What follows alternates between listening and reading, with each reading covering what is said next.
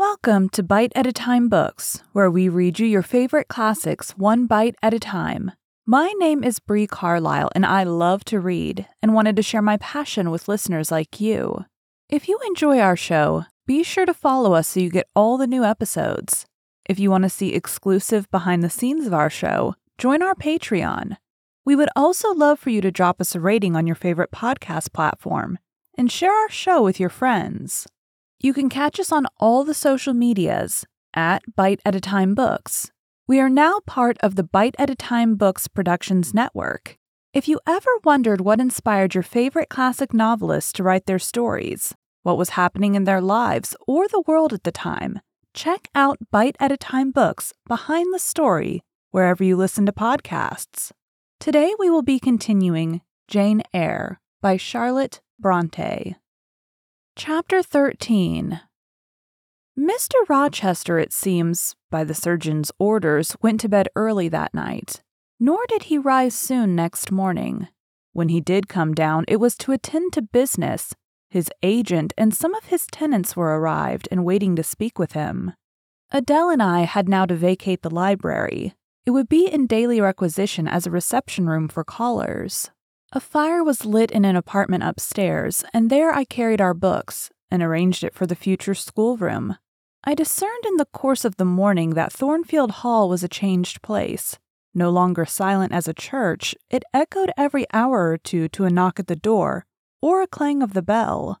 Steps, too, often traversed the hall, and new voices spoke in different keys below. A rill from the outer world was flowing through it. It had a master. For my part, I liked it better. Adele was not easy to teach that day. She could not apply. She kept running to the door and looking over the banisters to see if she could get a glimpse of Mr. Rochester. Then she coined pretexts to go downstairs, in order, as I shrewdly suspected, to visit the library, where I knew she was not wanted. Then, when I got a little angry and made her sit still, she continued to talk incessantly of her ami Monsieur Adore Fairfax de Rochester, as she dubbed him. I had not before heard his prenomens, and to conjecture what presents he had brought her, for it appears he had intimated the night before that when his luggage came from Millcote there would be found amongst it a little box in whose contents she had an interest.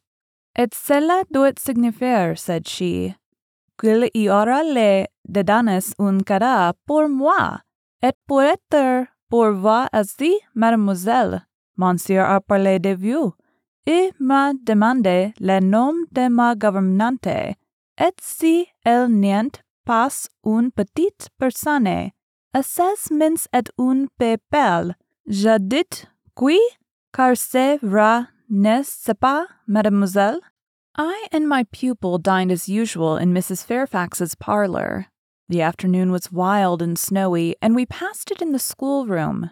At dark, I allowed Adele to put away books and work and to run downstairs, for, from the comparative silence below, and from the cessation of appeals to the doorbell, I conjectured that Mr. Rochester was now at liberty. Left alone, I walked to the window, but nothing was to be seen thence. Twilight and snowflakes together thickened the air and hid the very shrubs on the lawn. I let down the curtains and went back to the fireside. In the clear embers I was tracing a view, not unlike a picture I remembered to have seen of the castle of Heidelberg on the Rhine, when Mrs. Fairfax came in, breaking up her entrance the fiery mosaic I had been piercing together, and scattering too some heavy unwelcome thoughts that were beginning to throng on my solitude. Mr. Rochester would be glad if you and your pupil would take tea with him in the drawing-room this evening, said she. He has been so much engaged all day that he could not ask to see you before. When is his tea time? I inquired. Oh, at 6 o'clock.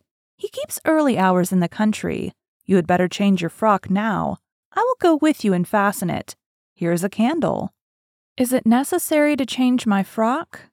Yes, you had better. I always dress for the evening when Mr. Rochester is here.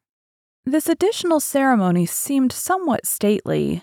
However, I repaired to my room and, with Mrs. Fairfax's aid, replaced my black stuff dress by one of black silk, the best and the only additional one I had, except one of light gray, which, in my Lowood notions of the toilet, I thought too fine to be worn, except on first-rate occasions. "You want a brooch," said Mrs. Fairfax. I had a single little pearl ornament which Miss Temple gave me as a parting keepsake. I put it on, and then we went downstairs. Unused as I was to strangers, it was rather a trial to appear thus formally summoned in Mr. Rochester's presence. I let Mrs. Fairfax precede me into the dining room and kept in her shade as we crossed that apartment, and, passing the arch whose curtain was now dropped, entered the elegant recess beyond. 2 wax candles stood lighted on the table, and 2 on the mantelpiece. Basking in the light and heat of a superb fire lay Pilot. Adele knelt near him. Half reclined on a couch appeared Mr. Rochester, his foot supported by the cushion. He was looking at Adele and the dog. The fire shone full on his face. I knew my traveler with his broad and jetty eyebrows, his square forehead made squarer by the horizontal sweep of his black hair. I recognized his decisive nose, more remarkable for character than beauty, his full nostrils, denoting, I thought, choler, his grim mouth, chin, and jaw.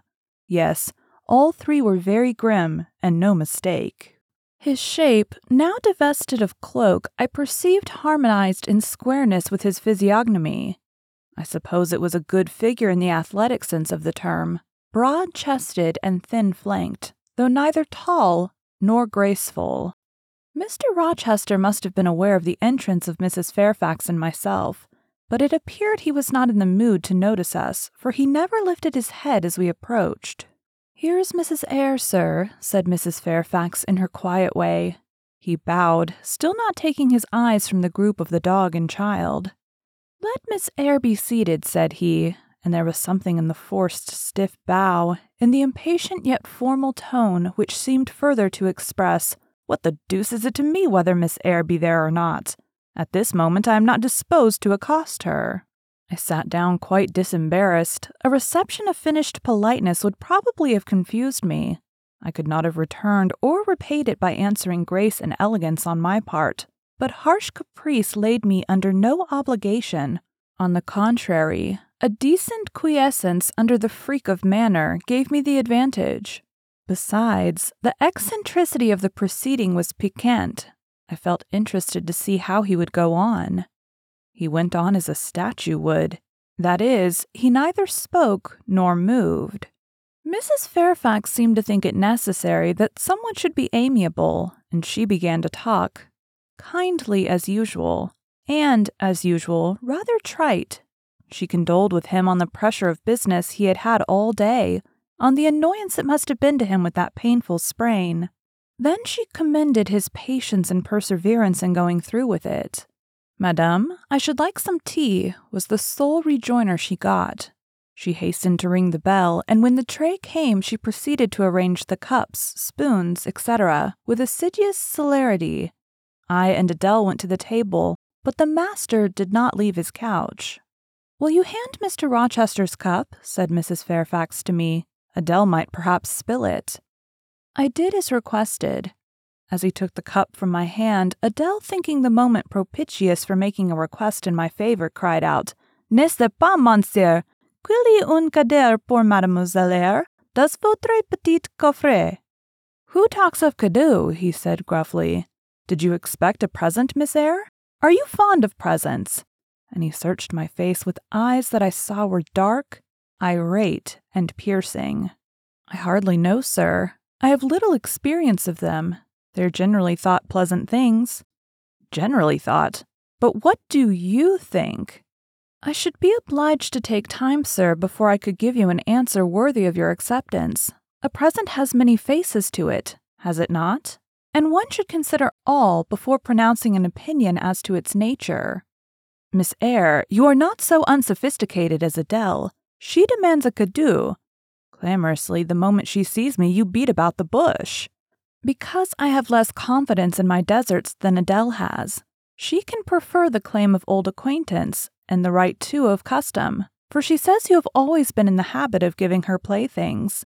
But if I had to make out a case, I should be puzzled, since I am a stranger and have done nothing to entitle me to an acknowledgment." Oh, don't fall back on over-modesty. I have examined Adele and find you have taken great pains with her. She is not bright, she has no talents, yet in a short time she has made much improvement. Sir, you have now given me my adieu. I am obliged to you. It is the meed teachers most covet, praise of their pupils' progress. Humph, said Mr. Rochester, and he took his tea in silence. Come to the fire, said the master when the tray was taken away, and Mrs. Fairfax had settled into a corner with her knitting, while Adele was leading me by the hand round the room, showing me the beautiful books and ornaments on the consoles and chiffoniers. We obeyed, as in duty bound. Adele wanted to take a seat on my knee, but she was ordered to amuse herself with Pilot. You've been resident in my house 3 months? Yes, sir. And you came from Lowood School in Shire. Ah, a charitable concern. How long were you there? 8 years. 8 years? You must be tenacious of life. I thought half the time in such a place would have done up any constitution. No wonder you have rather the look of another world. I marveled where you had got that sort of face. When you came on me in Hay Lane last night, I thought unaccountably of fairy tales, and had half a mind to demand whether you had bewitched my horse. I am not sure yet. Who are your parents? I have none. Nor ever had, I suppose. Do you remember them? No. I thought not. And so you were waiting for your people when you sat on that still? For whom, sir? For the men in green. It was a proper moonlight evening for them. Did I break through one of your rings that you spread that damned ice on the causeway? I shook my head. The men in green all forsook England 100 years ago, said I, speaking as seriously as he had done. And not even in Hay Lane, or the fields about it, could you find a trace of them. I don't think either summer or harvest or winter moon will ever shine on their revels more. Mrs. Fairfax had dropped her knitting, and, with raised eyebrows, seemed wondering what sort of talk this was. Well, resumed Mr. Rochester, if you disown parents, you must have some sort of kinsfolk, uncles and aunts? No, none that I ever saw. And your home? I have none. Where do your brothers and sisters live? I have no brothers or sisters. Who recommended you to come here? I advertised, and Mrs. Fairfax answered my advertisement. Yes, said the good lady, who now knew what ground we were upon, and I am daily thankful for the choice Providence led me to make. Miss Eyre has been an invaluable companion to me and a kind and careful teacher to Adele. Don't trouble yourself to give her a character, returned Mr. Rochester. Eulogiums will not bias me. I shall judge for myself. She began by felling my horse. Sir, said Mrs. Fairfax, I have to thank her for this sprain. The widow looked bewildered. Miss Eyre, have you ever lived in a town? No, sir. Have you seen much society? None, but the pupils and teachers of Lowood and now the inmates of Thornfield. Have you read much? Only such books as came in my way, and they have not been numerous or very learned.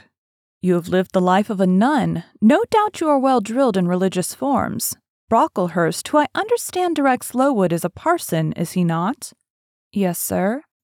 And you girls probably worshipped him as a convent full of religiouses would worship their director. Oh, no. You are very cool. No. Would a novice not worship her priest? That sounds blasphemous. I disliked Mr. Brocklehurst, and I was not alone in the feeling. He is a harsh man, at once pompous and meddling. He cut off our hair, and for economy's sake bought us bad needles and thread, with which we could hardly sew. That was very false economy, remarked Mrs. Fairfax, who now again caught the drift of the dialogue. And was that the head and front of his offending? Demanded Mr. Rochester. He starved us when he had the sole superintendence of the provision department, before the committee was appointed, and he bored us with long lectures once a week, and with evening readings from books of his own inditing, about sudden deaths and judgments, which made us afraid to go to bed. What age were you when you went to Lowood? About 10. And you stayed there 8 years. You are now, then, 18? I assented. Arithmetic, you see, is useful. Without its aid, I should hardly have been able to guess your age. It is a point difficult to fix where the features and countenance are so much at variance as in your case. And now, what did you learn at Lowood? Can you play? A little. Of course that is the established answer. Go into the library. If you please. Excuse my tone of command. I'm used to say, do this, and it is done. I cannot alter my customary habits for one new inmate. Go then into the library. Take a candle with you. Leave the door open. Sit down to the piano and play a tune. I departed, obeying his directions. Enough, he called out in a few minutes. You play a little, I see, like any other English schoolgirl, perhaps rather better than some, but not well. I closed the piano and returned. Mr. Rochester continued. Adele showed me some sketches this morning, which she said were yours. I don't know whether they were entirely of your doing. Probably a master aided you? No, indeed, I interjected. Ah, that pricks pride. Well, fetch me your portfolio, if you can vouch for its contents being original, but don't pass your word unless you are certain. I can recognize patchwork. Then I will say nothing, and you shall judge for yourself, sir. I brought the portfolio from the library. Approach the table, said he, and I wheeled it to his couch. Adele and Mrs. Fairfax drew near to see the pictures. No crowding, said Mr. Rochester. Take the drawings from my hand as I finish with them, but don't push your faces up to mine. He deliberately scrutinized each sketch and painting.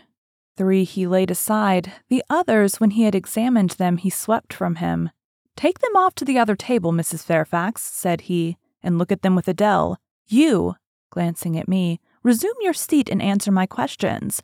I perceive those pictures were done by one hand. Was that hand yours? Yes. And when did you find time to do them? They have taken much time and some thought. I did them in the last 2 vacations I spent at Lowood, when I had no other occupation. Where did you get your copies? Out of my head. That head I see now on your shoulders. Yes, sir. Has it other furniture of the same kind within? I should think it may have. I should hope better. He spread the pictures before him and again surveyed them alternately.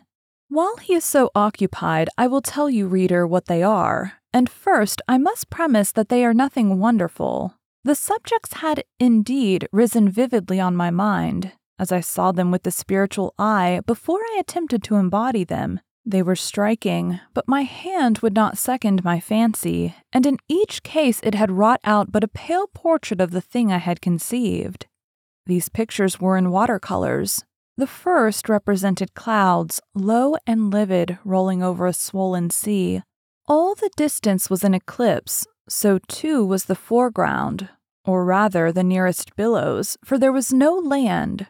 One gleam of light lifted into a relief of half-submerged mass on which sat a cormorant, dark and large, with wings flecked with foam. Its beak held a gold bracelet set with gems that I had touched with as brilliant tints as my palette could yield, and as glittering distinctness as my pencil could impart. Sinking below the bird and mast, a drowned corpse glanced through the green water. A fair arm was the only limb clearly visible, whence the bracelet had been washed or torn. The second picture contained for foreground only the dim peak of a hill, with grass and some leaves slanting as if by a breeze. Beyond and above spread an expanse of sky, dark blue as at twilight. Rising into the sky was a woman's shape to the bust, portrayed in tints as dusk and soft as I could combine. The dim forehead was crowned with a star. The lineaments below were seen as through the suffusion of vapor. The eyes shone dark and wild. The hair streamed shadowy like a beamless cloud torn by storm or by electric travail. On the neck lay a pale reflection like moonlight. The same faint luster touched the train of thin clouds from which rose and bowed this vision of the evening star. The third showed the pinnacle of an iceberg piercing a polar winter sky. A muster of northern lights reared their dim lances, close serried along the horizon. Throwing these into a distance, rose in the foreground a head, a colossal head inclined towards the iceberg and resting against it. 2 thin hands joined under the forehead and, supporting it, drew up before the lower features a sable veil, a brow quite bloodless, white as bone, and an eye hollow and fixed, blank of meaning but for the glassiness of despair, alone were visible. Above the temples, amidst wreathed turban folds of black drapery, vague in its character and consistency as cloud, gleamed a ring of white flame, gemmed with sparkles of a more lurid tinge. This pale crescent was the likeness of a kingly crown. What is diademed was the shape which shape had none. "Were you happy when you painted these pictures?" asked Mr. Rochester presently. "I was absorbed, sir." "Yes, and I was happy. To paint them, in short, was to enjoy one of the keenest pleasures I have ever known." "That is not saying much. Your pleasures, by your own account, have been few, but I dare say you did exist in a kind of artist's dreamland while you blent and arranged these strange tints. Did you sit at them long each day?" "I had nothing else to do because it was the vacation, and I sat at them from morning till noon, and from noon till night. The length of the midsummer days favored my inclination to apply." "And you felt self-satisfied with the result of your ardent labors?" "Far from it. I was tormented by the contrast between my idea and my handiwork. In each case I had imagined something which I was quite powerless to realize."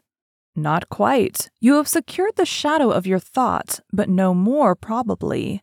You had not enough of the artist's skill and science to give it full being, yet the drawings are, for a schoolgirl, peculiar. As to the thoughts, they are elfish. These eyes in the evening star you must have seen in a dream. How could you make them look so clear and yet not at all brilliant? For the planet above quells their rays. And what meaning is that in their solemn depth? And who taught you to paint wind? There is a high gale in that sky and on this hilltop. Where did you see Latmus? For that is Latmus. There, put the drawings away." I had scarce tied the strings of the portfolio when, looking at his watch, he said abruptly, "It is 9 o'clock. What are you about, Miss Eyre, to let Adele sit up so long? Take her to bed." Adele went to kiss him before quitting the room. He endured the caress, but scarcely seemed to relish it more than Pilate would have done, nor so much. "I wish you all good night now," said he, making a movement of the hand towards the door, in token that he was tired of our company and wished to dismiss us. Mrs. Fairfax folded up her knitting. I took my portfolio. We curtsied to him, received a frigid bow in return, and so withdrew. "You said Mr. Rochester was not strikingly peculiar, Mrs. Fairfax," I observed when I rejoined her in her room after putting Adele to bed. "Well, is he?" "I think so. He is very changeful and abrupt." "True. No doubt he may appear so to a stranger, but I am so accustomed to his manner I never think of it. And then, if he has peculiarities of temper, allowance should be made." "Why?" "Partly because it is his nature, and we can none of us help our nature, and partly because he has painful thoughts, no doubt to harass him and make his spirits unequal." "What about?" "Family troubles, for one thing." "But he has no family." "Not now, but he has had, or at least relatives. He lost his elder brother a few years since." "His elder brother?" "Yes. The present Mr. Rochester has not been very long in possession of the property, only about 9 years. 9 years is a tolerable time. Was he so very fond of his brother as to be still inconsolable for his loss?" "Why, no. Perhaps not. I believe there were some misunderstandings between them. Mr. Roland Rochester was not quite just to Mr. Edward, and perhaps he prejudiced his father against him. The old gentleman was fond of money and anxious to keep the family estate together.